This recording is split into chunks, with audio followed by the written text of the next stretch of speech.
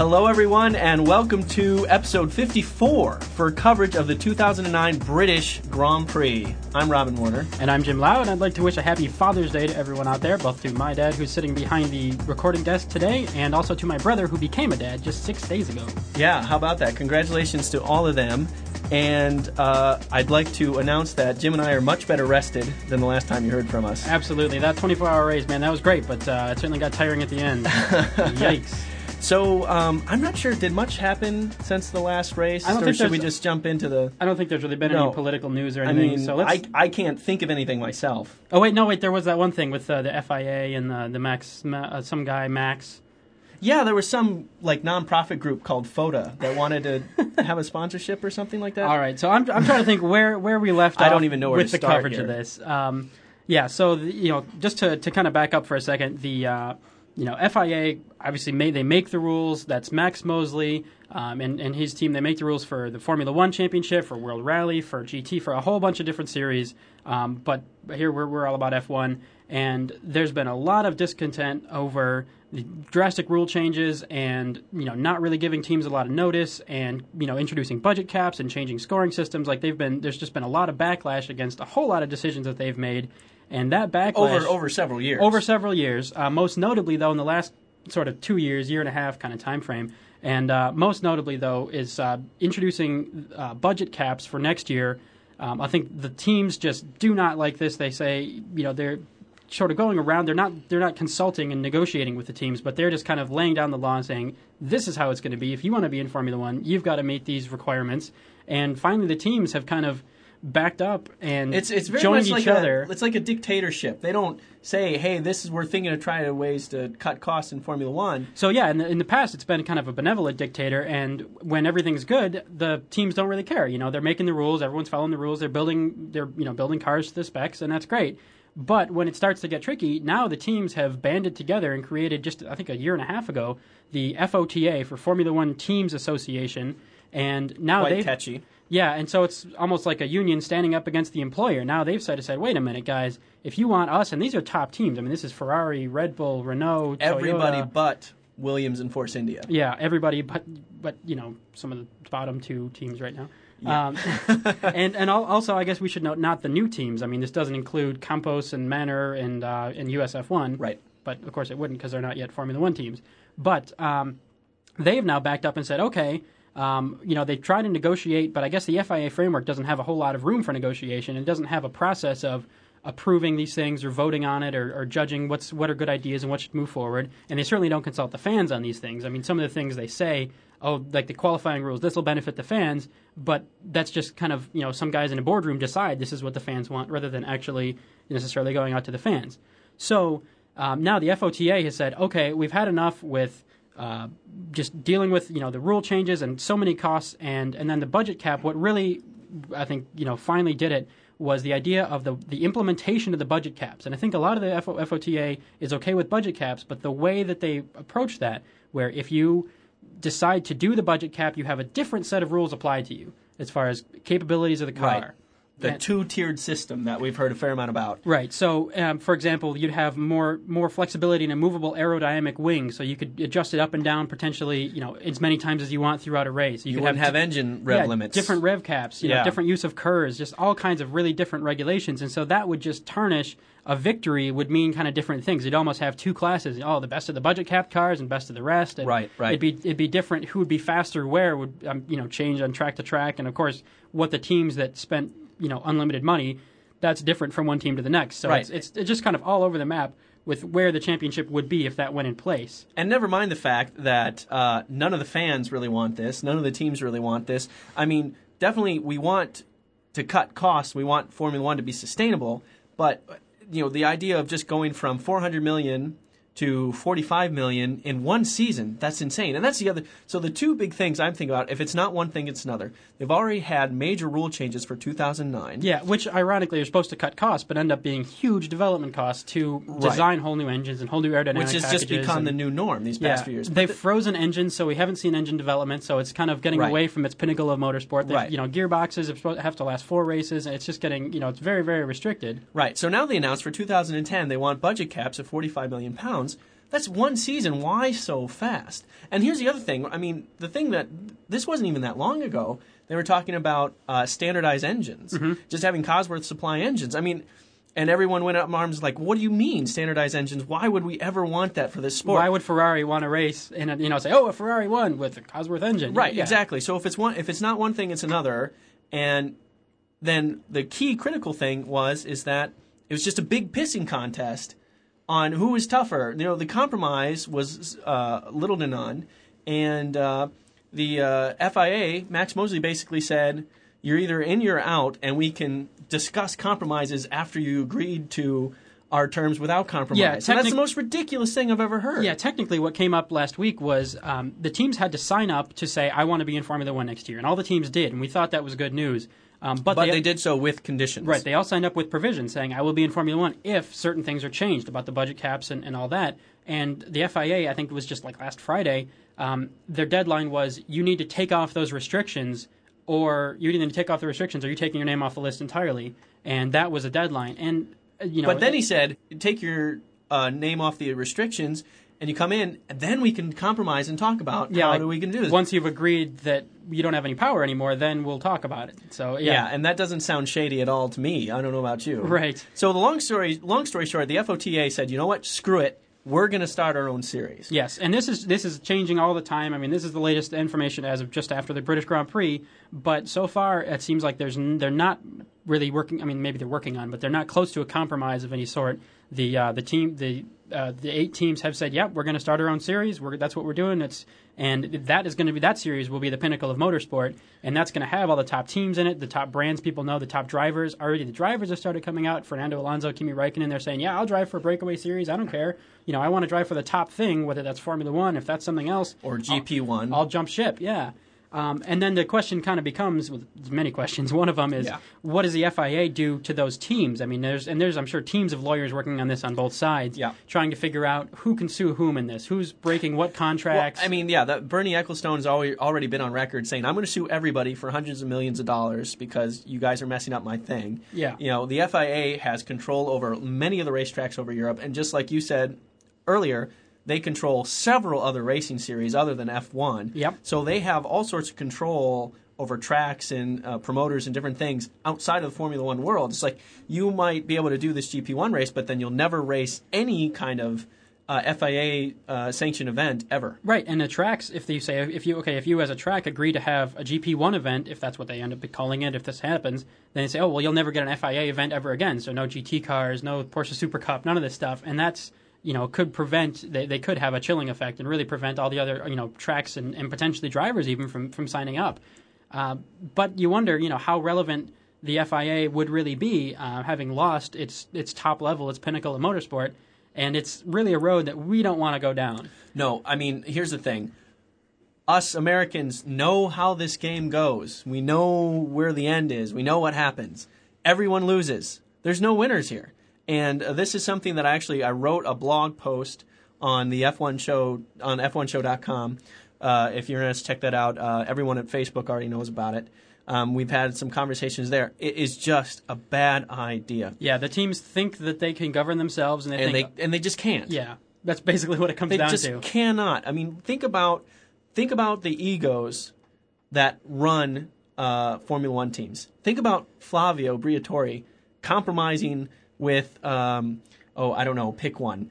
Christian Horner. Christian Horner. Yeah, that's not going to happen. Yeah. I mean, I think it's absolutely insane that they think they can do better, and I think it's completely insane that they think, oh, it's not going to be like Champ Car in the IRL because this is different. It's not. It's the exact same thing. Yeah, so just to be clear as far as our opinions, I think we agree that the FOTA has a point. That they should have more say and more control. I think we're on the FOTA's side here for the most part. But I don't think anyone, and actually we saw an interview with Martin Whitmarsh of McLaren today saying, yes, we don't want 2 championships. Nobody actually wants 2 championships, competing for fans, competing for money. That would just be bad for both. And then, like what happened here in the U.S., where everyone just went to NASCAR, then maybe everyone will go over to sports car racing or something else and just say, that open wheel stuff at F1 and GP1, it's confusing, and the money is weird, and the teams, no one knows. It just kind of get away from it. And you know what? I mean, the F1's already losing fans as it is because of the politics. I mean, they need to get away from this. What people don't like about F1 isn't the racing and the drivers and the cars.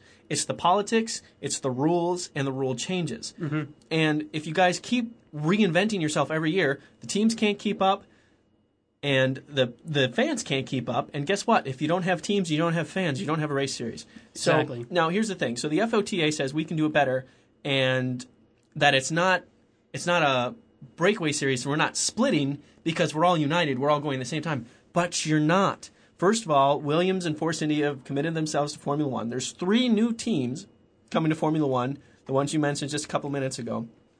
Guess what? That's 5 versus 8. That's a split.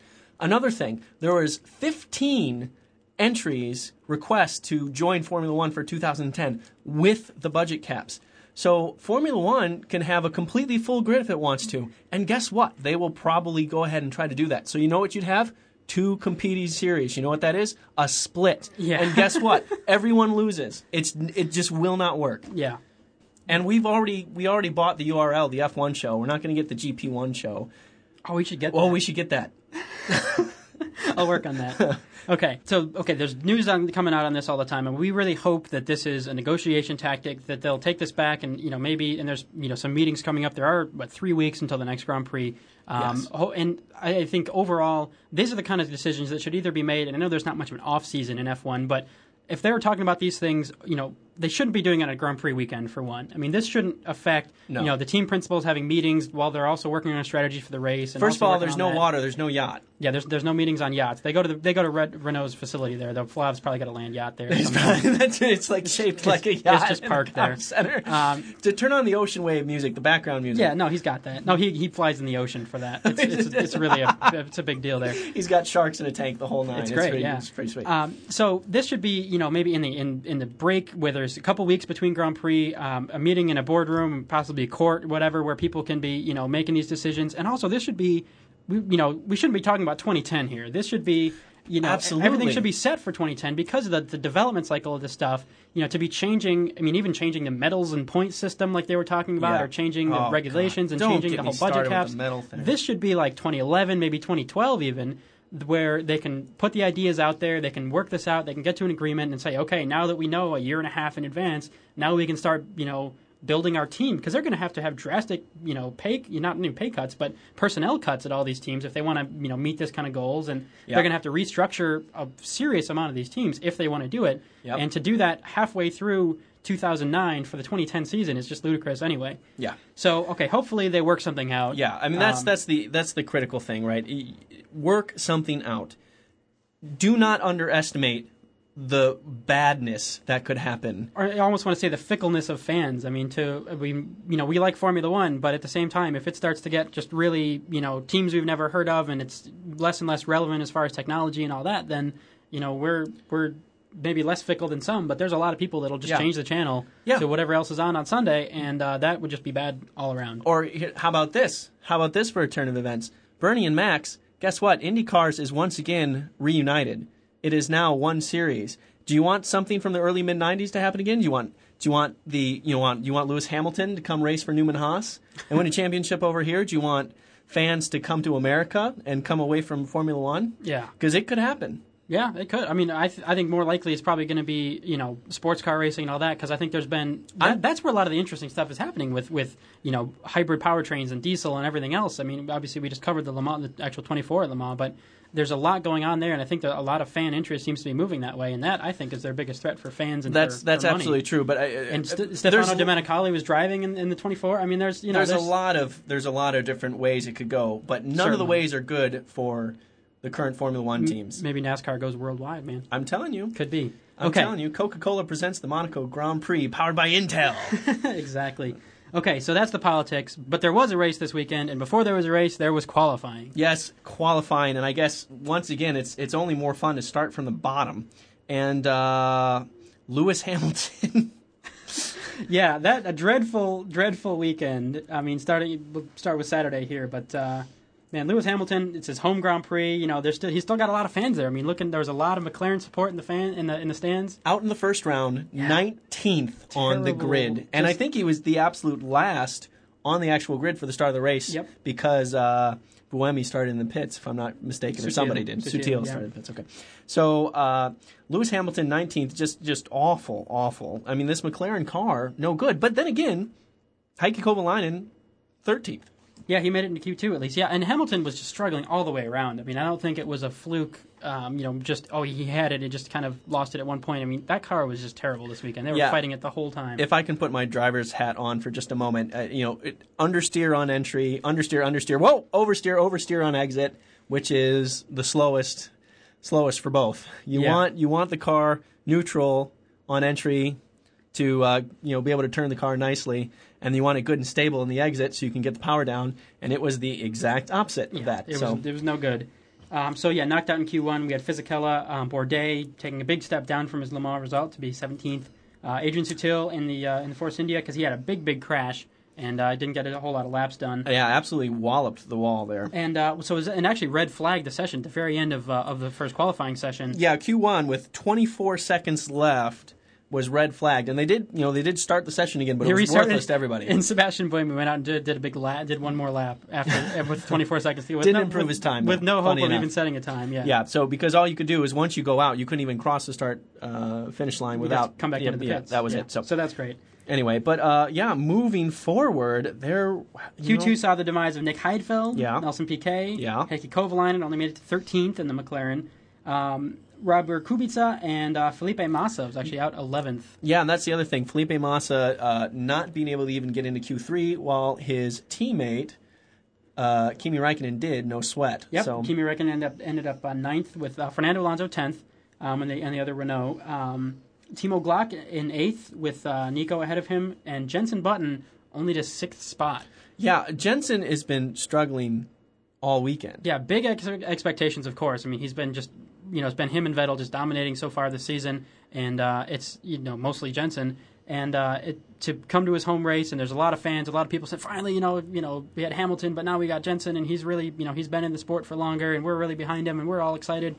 And he just did not have the car set up. I don't know if the temperatures were different from they expected or what, but only to 6th spot in qualifying. It was just not really even contention for the pole. Yeah, but his teammate, Rubens Barrichello, 2nd place. Yeah. Very, very, very close to pole, but not there because Sebastian Vettel owned it today. He just, woohoo, go Vettel. Go Vettel indeed.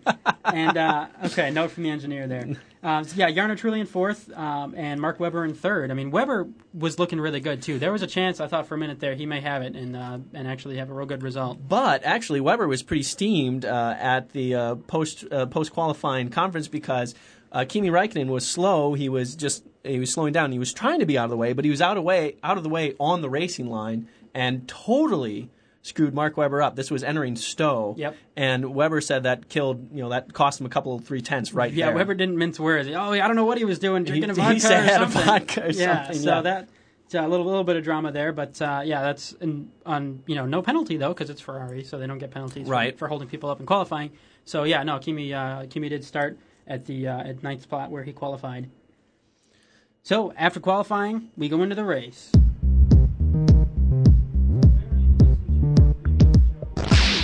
Everyone expected, including the F1 show, that Jenson Button would absolutely rule his homecoming event at Silverstone, but a couple of folks from the team with wings had other plans. Button's 6th place position on the grid is his poorest of the year, and things only got worse at the start for the championship-leading Brit. While Vettel rocketed off the line from pole, Jenson got caught behind Trulli, who once again had a dreadful start, and lost 3 places to 9th on the opening lap. Up front, no one could catch Vettel, the 21-year-old German extending his lead by more than a second per lap. And while Rubens Barrichello had nothing for Vettel, he did manage to keep Aussie Mark Webber behind him throughout his first stint. On lap 21, after many of the front-running cars have already pitted, Mark Webber stopped for almost 12 seconds worth of fuel. Despite this, he re-entered the track just ahead of Rubens and stayed there for the duration. In the meantime, Vettel also pitted his just-updated Red Bull chassis, got fuel, had a drink, checked his stock portfolio, and re-entered the track still in the lead. Massa made the most of his heavy fuel load, climbing to 2nd place before his first pit stop on lap 24. With the first round of pit stops complete, hometown hero Jenson Button was chugging along in 8th place.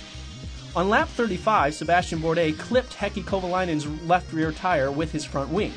The damage proved just bad enough for both cars that they drove into the garage nose first, day done.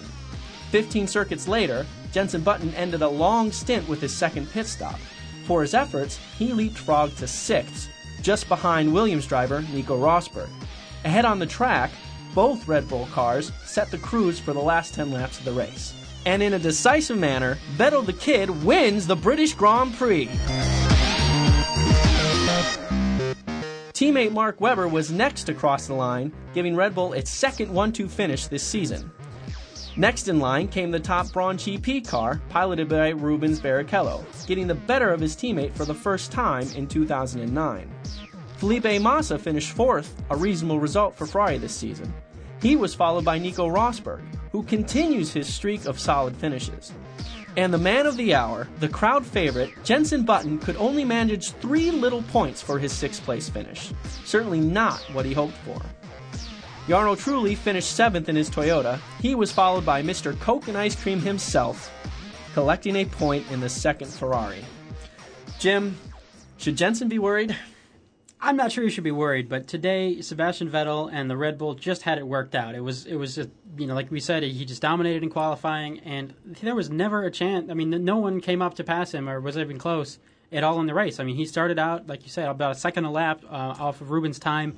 It did look like Mark Webber was being held up behind Rubens, so I kind of wonder if Rubens hadn't been there to split the pair, if Mark Webber had been right up behind Vettel, he may have been able to keep pace a little bit and possibly with pit strategy and maybe some moves through traffic or whatever, maybe make some ground. But man, Vettel just had this thing by the scruff of its neck today and just never looked back.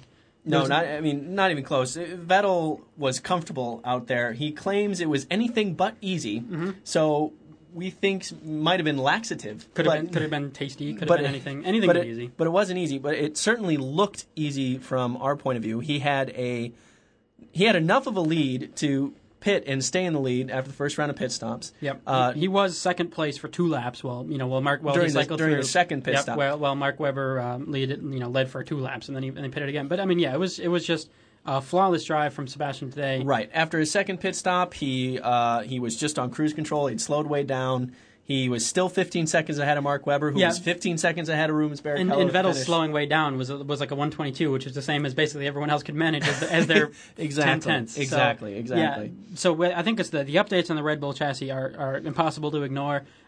Really frustrating day for Webber, I'm sure. I mean, having been held up in qualifying, and I think that really set him up for the whole. I mean, he ended up second, and the only possibility to be better than that would be if he won.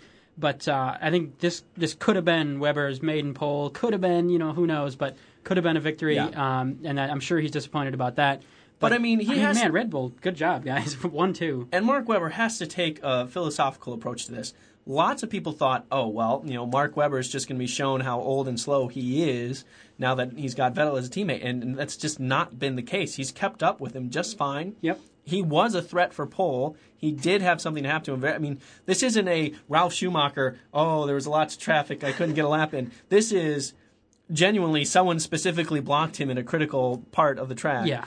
And, he has been not as quick as Vettel, but very, very close. And the circumstances come right, he could get his first pole. He could get his first win. Yeah.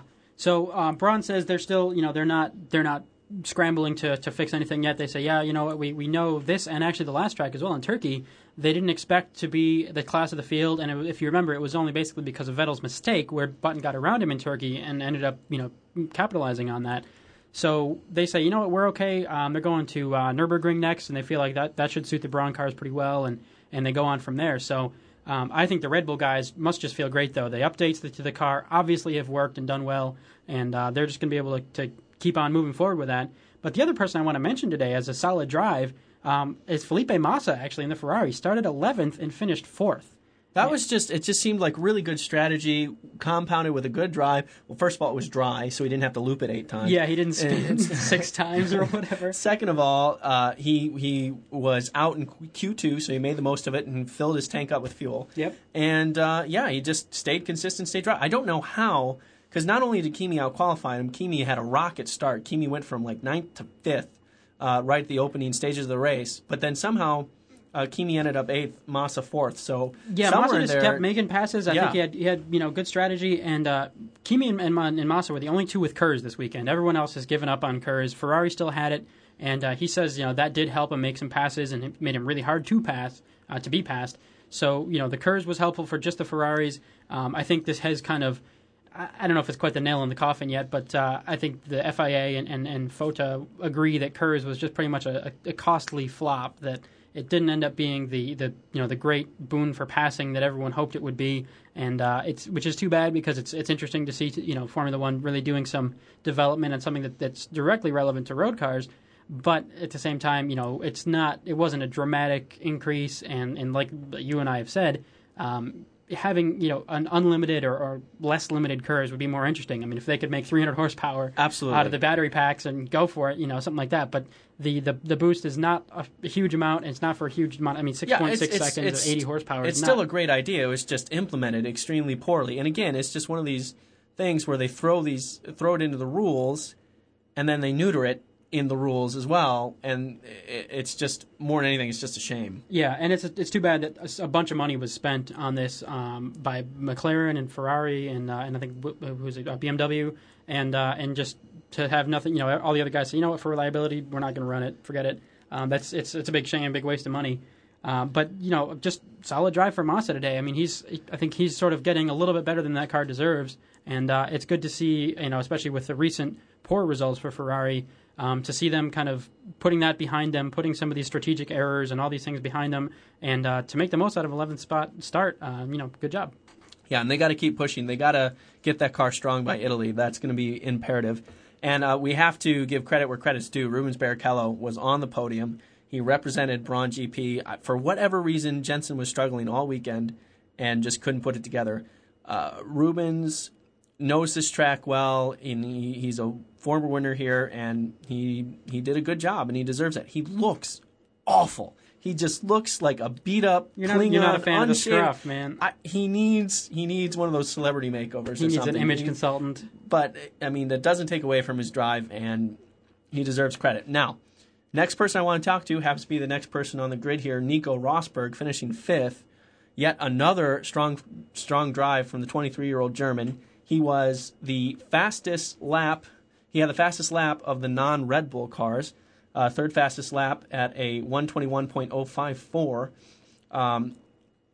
He's just been really strong these last few races. I mean, since Monaco, he's just been putting in solid points place finishes. Yeah, I think they've been trying to focus less on ultimate speed during practice and actually get some of the qualifying, some of the race pace going. Curiously, though, today he was out-qualified by his teammate Kaz Nakajima by 2 spots. That's true, but just racecraft wasn't there for Kaz, and I think Nico still deserves credit. And maybe that was a race strategy decision. Let's put more fuel in the car, and we're limited. We usually get a little bit more in-depth, real-time look at all the race fuel weights and all this kind of stuff. But since we're dealing with Fox News, we don't get our coverage right on now. Speed Channel, so it's a little limited coverage on Fox Sports, and they cater to the basic. They cater to the NASCAR fan, I guess. Yeah. And talk about how the lap counter at the top of the screen goes backwards because it starts at 60 and counts down to 0. Don't let that freak you out. Yeah. So we're dealing with that, but that's fine. We'll make the best of it. And Kaz Nakajima, he was doing well for a little while, but. The start got a little tricky, mostly because both Toyotas made terrible starts. And that on the grid, you've got some cars that are starting farther back, and they've actually got quite a bit of speed, and they come up on cars that are nearly stopped or going slow, and people are going around wide on the grass. And, turn 1 in Silverstone being Kopp's Curve, it's a sweeping corner, so it's not like everyone's got to brake and go single file. We saw some pretty. I mean, it was kind of 4 wide in a way, with cars going off on the runoff area and everything. Sure. So, a lot of cars lost out in the first, like Jenson Button, for example. Oh, I mean, that's just it. I mean, Trulli was 4th on the grid. Jenson was right behind him in 6th. Yeah. And Jenson was off, and Trulli was just parked. And he's got to go around, and he's got to. I mean, Jenson did well not to, get into some crash. He could have ended up a lot worse than 9th at the end of the first lap, that's for sure. But, it definitely, Jenson potentially could have fought for a podium, potentially. Yeah. That's the best he could have hoped for. And that start of the race basically ended that chance. Yeah, which, I mean, I don't know what, it's weird that both Toyotas, I mean, you can understand, okay, one driver just kind of, dumps the clutch, just gets it a little bit wrong, or a little more wheel spin than they wanted or whatever, but to have both cars, you kind of wonder if there's something with, they don't have launch control, but something with the engine maps or something that's just not right there that Toyota's got to look at, because and we were talking about, I mean, they're actually still third in the Constructors' Championship. And I mean, again, truly collected 2 points today. Yeah, they've gotten points, but there was a while there we were hoping this could be a pole, this could be a win. They were doing really well, I guess my theory is that they just haven't kept pace with development. I think they're maybe unsure a little bit about is it going to happen? Is Formula One going to be worthwhile in 2010? They've been in the sport 9 years now without a win, and they really, really want it. But at the same time, I think the management of a huge corporation like that can't just blindly throw money, and they kind of want to hold back a little bit and see what's going to happen. And again, I mean, this is what we were talking about earlier today, is that towards the beginning of the season, they were really looking like, wow, they're really on the cusp of having that speed and being a front-running car, and now they're just slowly but surely trickling back to the midfield again. Yeah. They don't seem to be able to do the same kind of mid-season development that the other teams can do. They're just, for whatever reason, their mindset, their strategy just doesn't have the capacity for that. And so they start stronger, and they slowly but surely fall behind. It's like one of Jarno Trulli's races. Oh. Starts out great, halfway through he just needs a nap or whatever. I don't know. You just blew my mind. It just kind of goes apart there.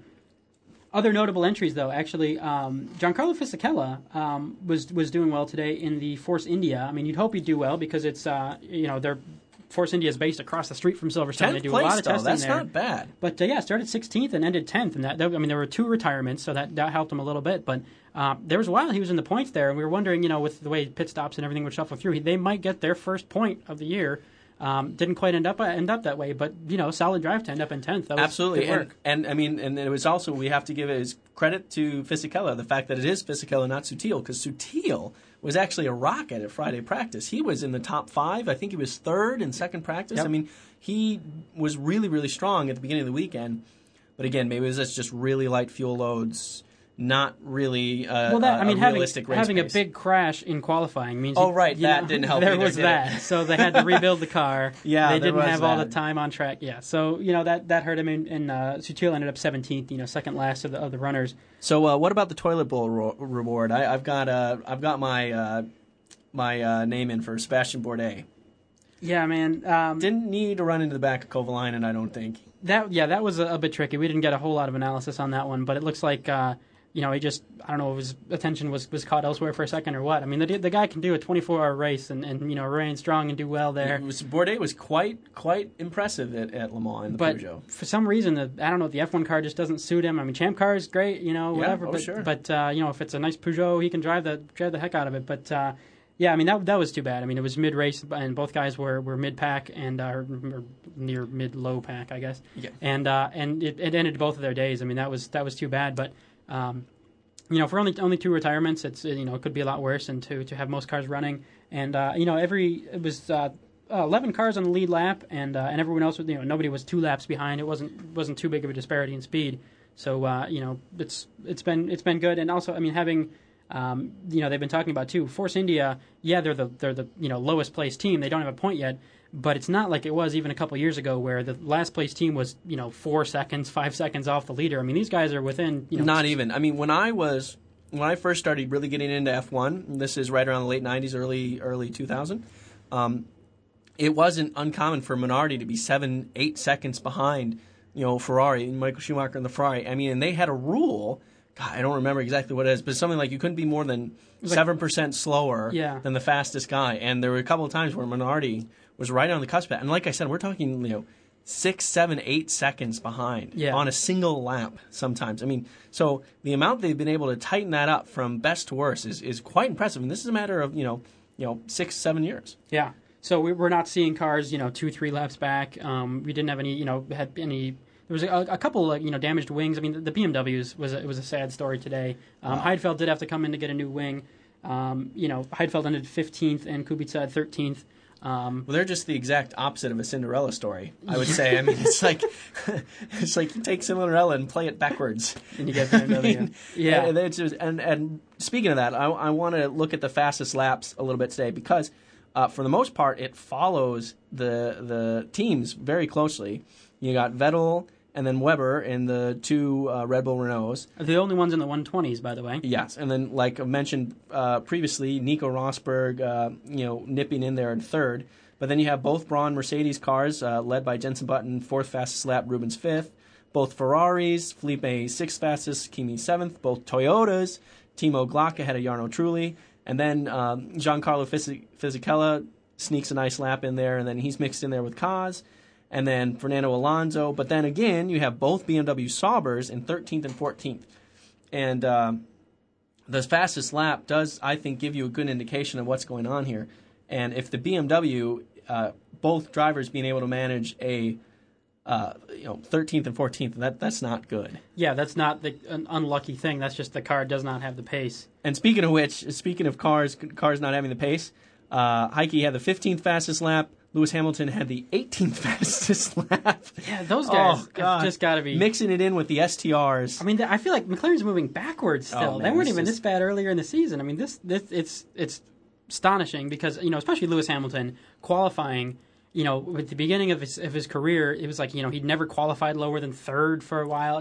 Never he missed the Q3. Right, he'd always been in Q3 until this recent string of this season, where this is like his second or third straight race where he was out in the first qualifying session. So it's been again the reverse Cinderella. I mean, he's had his moment, and that car is just not up to it. And with all the political nonsense and their whole. Lying to the press and that whole scandal that's come and gone, and now everything with Ron Dennis is out, and it's like a whole reshuffling. You just kind of wonder, will McLaren be able to actually get together and get up and be back in there? And if you take the long view, I think there's no reason they can't get back into being a successful team, but I can't see that happening. Well, it's ironic. I mean, there's rumors about Nico Rosberg maybe making a move to McLaren for next year, and that is still considered a desirable move. McLaren is still considered a top team. Yeah. Ferrari has had bad seasons before. McLaren's had bad seasons before. But they're still seen as consistent front-running teams. And even to that point, I mean, Braun GP, they're having a fantastic season. Ross Braun is incredibly smart when it comes to managing a race team. But they're still a little bit more of a tenuous, lower budgeted, not as secure, not more of a guaranteed spot. Yeah, and it's possible that this latest development with the Red Bull is the first change of that, to say, maybe the Red Bull car is now genuinely faster, and this may be sort of the start of that threat, but we don't know yet. We'll see in 3 weeks' time from Germany. It'll be quite interesting because, all the guys that have been, getting bored with, Jensen running away with it. I don't think you have to worry about that anymore. Yeah. This could be the start of a change, but I like Jensen. I hope he can continue to do well, and I hate to see a team start out really well and go poorly. So yeah, I genuinely felt bad for the guy, but I mean, truthfully, the race overall was a bit dry. There wasn't. I mean, it was extremely straightforward for Sebastian Vettel. Yeah, there was some great action for like 13th and 14th. Oh, I mean, yeah. there's some dices between Hamilton and Alonso, which were fun to watch. But I mean, it was for the crumbs left over. Yeah. So they were still sucking on Red Bull's fumes, regardless. Yep. So anyway, because of 24 Hours of Le Mans and all the just ridiculous Oprah-like politics that's been going on. The mailbag has been just stuffed full, hasn't it? It has. So let's do some listener feedback.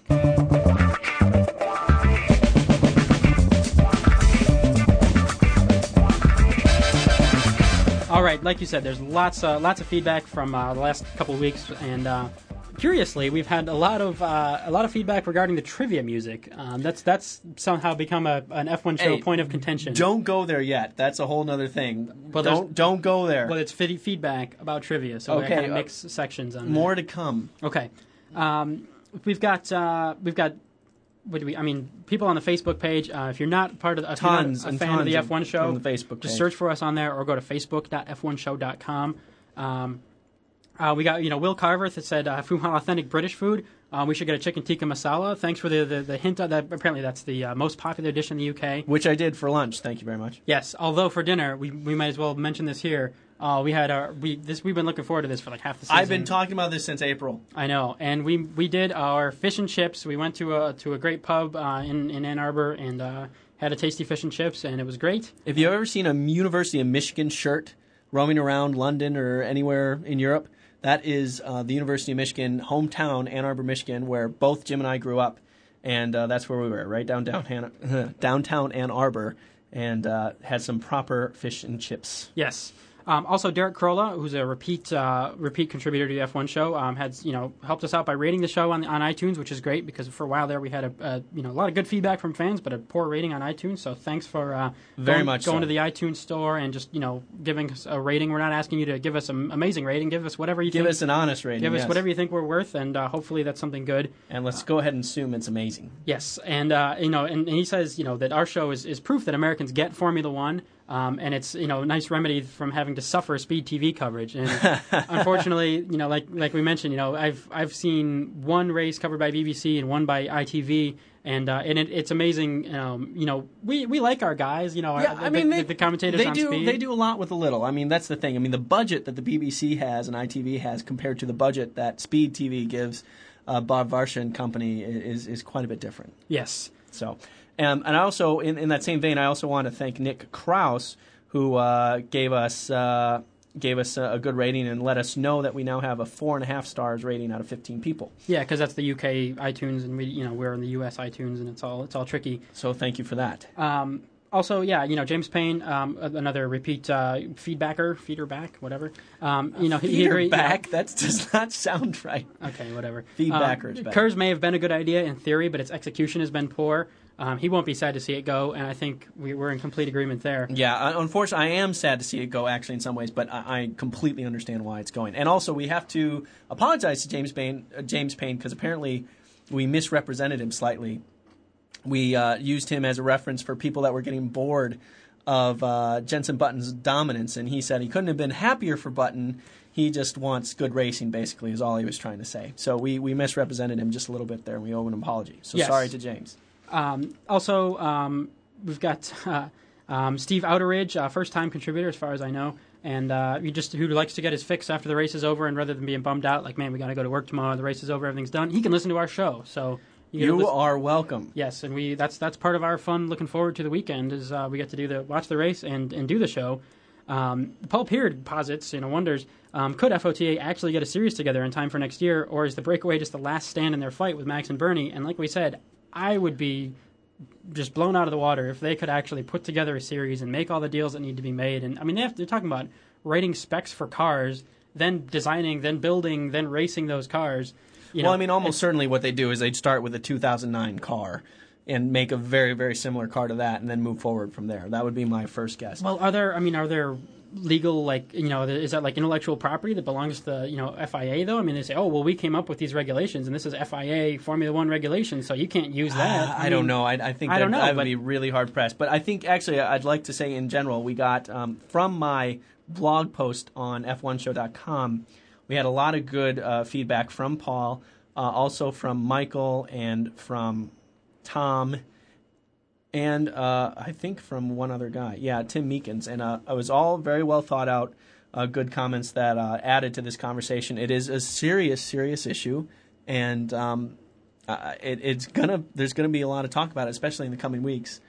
And so we appreciate all of that. Yeah, also there's some question, Karen Drayton mentioned about, having the British Grand Prix, having it back at Silverstone, because there was an announcement made. But just to clarify on what the announcement was, is Bernie Ecclestone says there will be a British Grand Prix next year. If Donington Park isn't ready, and it looks like they may not be, then it'll be at Silverstone. So, which I think, doesn't that contradict some of the stuff he said in the past? Right. Because I could sworn that in the past he said, you know what? Even if Donington Park isn't ready, fine, we just won't have a British Grand Prix. Right, and I think there's been enough backlash against that they have sort of given this to the fans and said, okay, fine. And like we saw, I mean, the attendance there, even on Saturday, was like more than you get at a lot of races. Talking about Turkey and China and Hungary and some of these places, and it just seems totally perverse if they decide not to have a British Grand Prix, or even not having it at Silverstone is kind of questionable in my mind. But teams are based all around in that area. There's a huge number of fans. I mean, a huge number of people that know people that work for the teams and are sort of part of the extended sort of Formula One industry.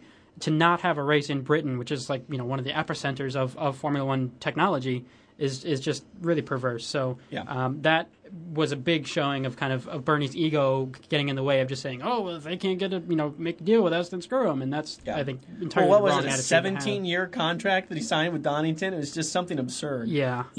And I also, since we're talking about it, I just want to say in general, thank you for the feedback about our 24 Hours of Le Mans special. We had no idea what was going to come of that and how it was going to sound and how you guys were going to react. And so we just kind of said it was fun for us to do. It was a challenge. We may or may not do it next year, and if we do, they definitely do some things differently. That's for sure. Yeah. So. Yeah, it was interesting, and like you said, when we were done, it was super early the next day. It wasn't even late at that point; it was early, and we just pretty much posted it online with no editing or anything to it. Yeah, so I'm glad it was interesting or entertaining for some people because we didn't really know what we were going to get out of it. So, but we appreciate that. It was an experience. Yeah, I think honestly, to be honest, I think the single biggest mistake we made with that, there was just simply not enough White Castle involved. Don't even get me started on that. You didn't even have any. Yeah, don't get me started on it. Oh, I see. Oh, right. Yeah. I also want to thanks to Tim Meekins. He's got a lot of interesting information and predictions, but he mentioned that Bernie Ecclestone bought the rights to the name GP1 right after the GP2 race started. Yes. And GP2 is owned by Flavio Briatore, and possibly even Bernie. I'm pretty sure he keeps GP2 on a yacht. I'm not positive about that. All the races are on just various yachts around the world. Yeah. No, so if these chips start to fall, there could be GP2 could be the built-in support race, support series for GP1, and it's also questionable is where does Bernie Ecclestone need to go, because he's not part of the FIA. I mean, he's the rights holder to FOM and Formula One management. Yeah, so it's kind of unclear. He may break away with the teams and start his own thing. But then that's the thing. Everyone's talking about how Max Mosley is the devil. And here's the thing. Bernie was the devil up until a few months ago. That's what I don't get. I mean, for the longest time, the big thing was the teams were against Bernie because you don't give us enough of the pie. Like Formula One management takes half of the pie all on its own, and the rest of it is split up against all 10 teams. Yeah, well, and this goes on. I mean, the point Tim makes is, Bernie is a businessman. He'll make the money he can make. If the money goes to, if a better series starts to look better, if GP1 starts to look better than Formula One, he seems like less likely to have a political affiliation and decide what's right in the world. He'll say, okay, well, if there's more money to be made here, and he can bring in the partners and sponsors and so on, he'll do so. So yeah, I think that's a good point. And he said, destroying F1 as unpalatable as it seems, and then rebuilding a new series from the ashes may be the only way to remove the money leeches of the CVC bankers from the equation. It's possible, and it's interesting that the CVC bankers are the money leechers now. I thought that was fascinating. But I can't emphasize enough, it won't work. It won't work. Yeah. It's just going to be awful for everybody. Honestly, every single fan of ours that isn't in the U.S., take a look at the history of CART v. IRL in the URS, or even ALMS v. Grand Am in the U.S., or, I don't know, NHRA versus IHRA in the U.S. It never, ever, ever works. Ever. I think we've made the point clear. Daniel Jewell also agrees with us that that would be self-destructed, and the FIA is needed in principle. And I agree with this, as sort of an uninterested party to come up with specifications and advance, safety precautions and, to really kind of keep everything in line. But, the ego of Mad Max and his followers is no longer needed or represents the views of the team, sponsors, organizers, or most importantly, the fans. Well, so I think that may be the first step of any solution, might be getting rid of Max Mosley. And that's the funny thing. I mean, we talk about all these different things that needs to happen and it can't happen and all these different scenarios. If 2 people were out of the picture, this would get 90% better instantly. And I'm talking, of course, of Max Mosley and Bernie Ecclestone. These guys are still the core, the root problems here. I'm still throwing Bernie in that list. Maybe some people don't think of him as poorly as I do, but I think the two of them are detrimental to the sport. And the interesting thing about Bernie, don't forget, Bernie started his life in Formula One as a team owner. Yeah. So I don't know. I don't think either one of them are ultimately good for what's interesting in sport. Neither of them seem to care about the fans, and that's truly who you need to keep take care of the most. Yeah, because ultimately that's where the money comes from originally. We also just quick shout out to thanks to Toronto John for the comments on our Le Mans special. Is that really his name, Toronto John? I don't know. That's awesome. Paul Peard, who evidently was at Le Mans, and that's cool to hear from him. He was there and appreciated our coverage. But also Murky, who just gave us the complete rundown on UK versus Great Britain versus England versus. This all stems from my faux pas of saying that Ireland is part of the UK, which it isn't. Which is not, and I corrected him, but I wasn't quite correct in my correction. I'll try to give this the quick rundown. I mean, this email is astonishing in the detail, but don't read the whole email. I won't. But okay, So the UK Ireland's is not part of the Northern UK. Ireland and England and Scotland and Wales. Great Britain is England, Scotland, and Wales. Ireland is part of the British Isles, although the British Isles is not actually a political entity. That's just kind of what it's called, those areas. My head hurts. There's the Channel Islands, Guernsey, Jersey, etc., are part of the British Islands, affiliated to but not part of the UK, and they have their own governance. Jim, he something's swelling. He goes on to talk about how it works in the Olympics. I It works can't one way. see out of my left They eye. play football against each other. And Please stop. But thank you for hurts. setting us straight on that. Ah. Shut up. Is it over? Yes, it's over. Okay. All right. Oh, gosh. So I think it's time for some trivia. Oh. But real quick, if you want to join all these people that we thanked and that we were able to read their information on the air, go to the Facebook page, or you can send email to feedback@f1show.com. Or Twitter. Or, we have a Twitter account. Follow twitter.com/thef1show. And we post little updates on there. We were doing a bunch of updates for our 24-hour stuff, and we try to keep you guys up to date on what's going on there. So you can follow us there and also, send messages at us, and that'll be great. Oh, and let me throw out real quick since we're talking about it. Check out, we have a link on the Facebook page. Check out our YouTube video. We did some laps at a track here in Michigan called Grattan Raceway. It's a cool little place. And we were buzzing around in a Mini Cooper S. Yes. And it was cool. That was good stuff. So that link we promised you in the last episode, or 2 episodes ago, is there. And check it out, some cool videos. And you can see that, not only do we know how to speak on a podcast and watch Formula One, we've also driven around some racetracks, and maybe that gives us a little bit of credibility. I don't know. That something? Ain't that something? Okay, let's move on. It's Yes. time for trivia. Trivia. Okay, it is on. It is on. If you notice, that was the old trivia song back. Jim and I, our star debut is back. And the reason is because after one guy said, I don't like the old song, we had, 4 or 5 guys say, no, we do like the Dude, old I think song. I think we have like 10 votes for that now. I should go through and count them up in email and Facebook and everything. People just, I don't know why, but they like they like our little trivia singing. So this is what's going to happen. We're going to play the old song, and we're voting on this. It is up to you, the fans, to speak your voice. We have 290 fans on Facebook. I want 290 votes on which song is better. Because otherwise, Let's settle this once and for all, guys. it's the old song once again. So for all you folks that like the new stuff, you're hosed unless you speak your mind. Alrighty, this is really a big deal, Robin. You need to make a big deal out of this. Oh, I thought I just did. I hadn't? I can make it bigger. I'm just glad that you did. Dude! Okay. Off to business. Okay, last week we had what I thought was a brilliant trivia question. It was a little bit more straightforward, but it was still an interesting thing to talk about. The question was, what was the biggest margin of victory for the Drivers' Championship in Formula One history, and who won that championship? It was a twofer. Yes. And so we had quite a few guesses. I think almost all of them were Michael Schumacher. Which is true, but a lot of people got the year wrong. Many people said it was the 2004 championship that he did it, and that's not true.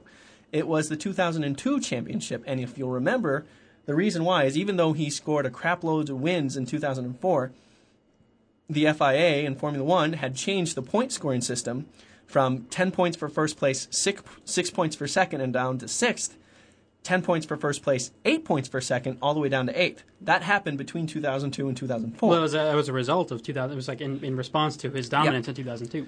So the answer, of course, is Michael Schumacher in the 2002 World Championship, and he won with a margin of 67 points. That's outstanding. That's a lot of points. Yeah, I'd forgotten those. So that for much. the people, and it's getting hard to look because we've had so much activity on the Facebook page and comments and everything else. It's actually kind of hard to see everybody. But for those who guessed the 2002 championship, you're absolutely right. Congratulations, you guys earned yourself a Coke. Go get it. You guys know where to get it, and drink with pride. Yes. Okay, so moving forward, we have a new question, and we're still kind of going along with this speed and dominance kind of theme here. This time, though, we're going for pole positions. Mm-hmm. When we want to know who holds the record for the most pole positions in a single season, and what season was it, and how many poles did he get? There's a little guess. So this is not overall polls. It was forever not in the world. Danica Patrick. She did not peak, and she did not win. Right. So, yeah, how many poles? And it wasn't before 1950 either. Yeah, it wasn't anything screwball. Let's move forward from that. Yeah, this is reasonable modern era Formula One stuff. So, pole position in a single season. How many did the person get, and what year did they do it? Yes. Okay. Oh, and we have a couple more hints. It was neither Tiago Montero nor was it Adrian Sutil. But they do actually share the record for the most 20th place qualifying results in a single season. Which was great. We found a whole new resource for stats, so we are coming at you with some weird stuff now. That's great. So anyway, let us know what you think. See if you got it right. If you do, great. If you don't, we'll tell you who it is next podcast. All right, but I am really excited about predictions.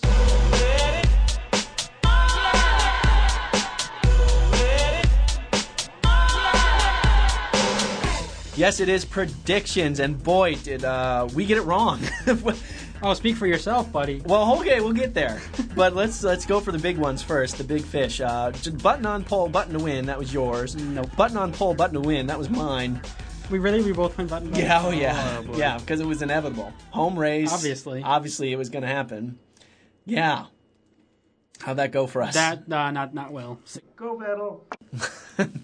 Yeah, there's that voice coming out of the sky again. Something. But anyway, it was not buttoned in any way, shape, or form. We did have some people predict that it was going to be Red Bull's time and to turn it around. So some people have won a Coke.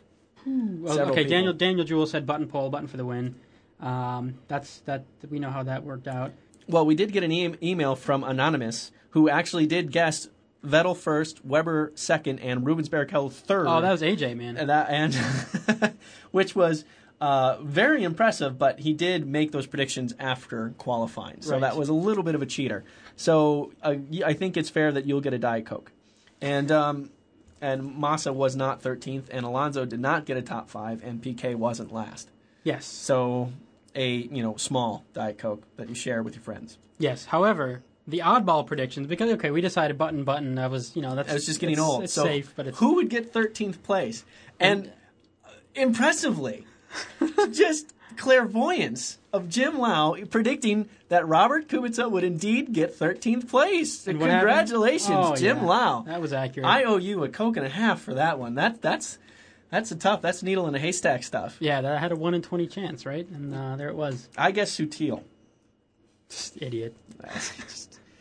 He let me down. Yeah, with that crash and quality. I mean, he had a chance for 13th, but then with the crash, it really just kind of went away. So yeah, it was lower than that. That didn't work out. Yes. But thanks, people, for sending in your predictions. And we actually had one suggestion to set up our own fantasy F1 league where people could actually put in their predictions and see how that would have transpired. And that's real high tech for us. We're more pencil and paper kind of guys. So actually, not at all. Not at all. I don't know. I don't know why you just said that. But no, we'll figure it out. We'll see if we can. It's definitely a curious idea. We've had that suggestion in the past, and we kind of said, I don't know. Well, what's weird is because online betting has whole different rules in the U.S. So it's actually we don't have any sites where we can bet on it. I think there's some rules against fantasy stuff, and for one thing, a lot of the UK sites don't let us register with a U.S. credit card, whatever. It's a little bit tricky with some of them, but we'll try to get around it. This was for money?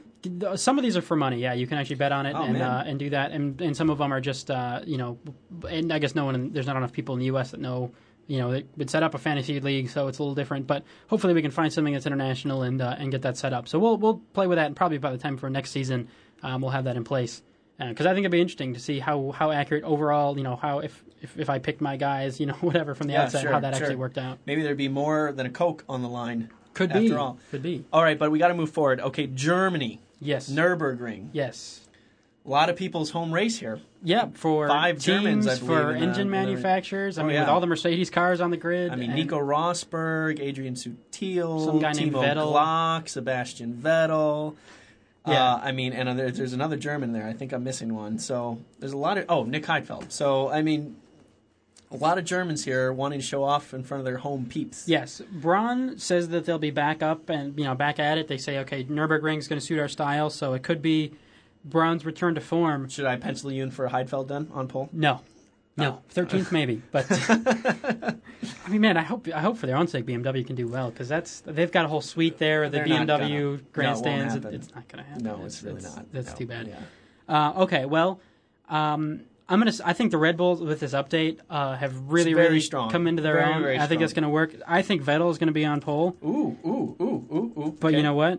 I'm waiting. I'm going Mark Webber. Mark Webber. I am going Mark Webber. I think he's gonna He's going to channel the frustration of this weekend. So that's Vettel on pole, Mark Webber for 13th, and Heidfeld for the win. Yeah, something like that. Okay. No, come on, give me Webber for the win. Webber for the win. All right. We'll see. You just made James Payne's day. Okay, who's going to be 13th? 13th. You're batting 1,000 on this one. I'm big on this one. You don't want to ruin. I'm going stats. Fisichella. Fisichella. Really? You think he's going to channel this strong British showing and make it happen in Germany, huh? Oh yeah, make 13th happen. Yeah, make 13th. Well, yeah. I mean that's for a Force India car. That's not bad. Pretty darn good. Well. Okay. Well, I agree with you on the strength of the Red Bull cars quite a bit.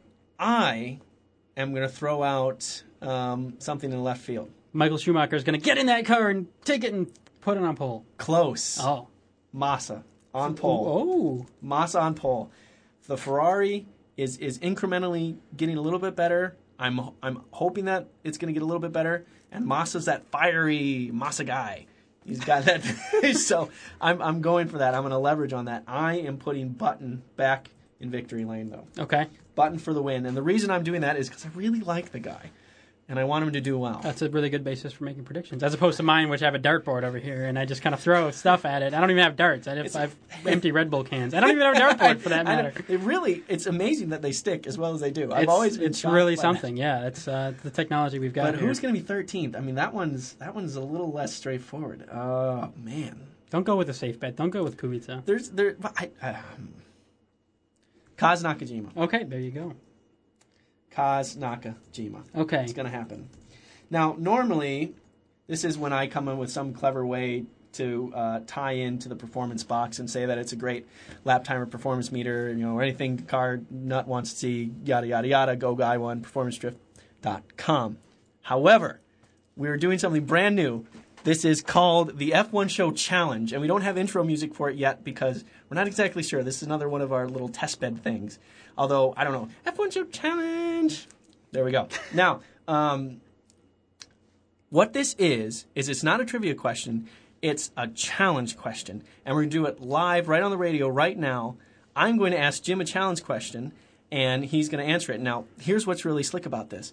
It is something that all the fans can participate in. So this is the question that Jim has to answer. First of all, you got to blank your computer screen. No cheating. I am really fast with Wikipedia. It's just I know. I know this. So, okay, I'm going to time you. Oh, boy. And what you need to answer is name. Wait, what's my time limit here? There is no time limit. You have to name. It's how quickly can I do this? Every single one of the current drivers on the F1 grid, full names, and as fast time as possible. And we're going to start in 3, 2, 1, go. Jenson Button, Rubens Barrichello, Kimi Räikkönen, Felipe Massa. You can't even write them down this You're fast. going too fast. Nick Heidfeld, Rob Kubica. We got Timo Glock, Jarno Trulli, Adrian Sutil, Giancarlo Fisichella. You're going to have to name some of them twice. You're going too fast. Oh, boy. We got Kaz Nakajima, Nico Rosberg. I've forgotten where I am now. I've got 8. Okay. And I've got, what are there, 20? Yeah. Oh, boy. Adrian Sutil. Oh, I said those guys already. Well, now I can see your page. No, you haven't said Adrian Sutil. Oh, Adrian Sutil and Fisichella. I thought I said. Okay, you got those now. Oh, man. These guys at home are going to kill me. We've let's see. No, I did the Ferrari guys, the McLaren guy. Oh, Lewis Hamilton. You did the Ferrari guys I know already? that. Yeah, I said that at the beginning. You got to say them again because I didn't get that. Oh, man. Okay. The Ferrari guy. Kimi Räikkönen. Come on. Felipe Massa. Okay. Lewis Hamilton, who's his teammate. Heikki Kovalainen. Yep. He represents the Lollipop Guild. All right. I've got 6 to go, and you're at 55 seconds. Oh, man. This is not going like a... No, this we need a better system for this.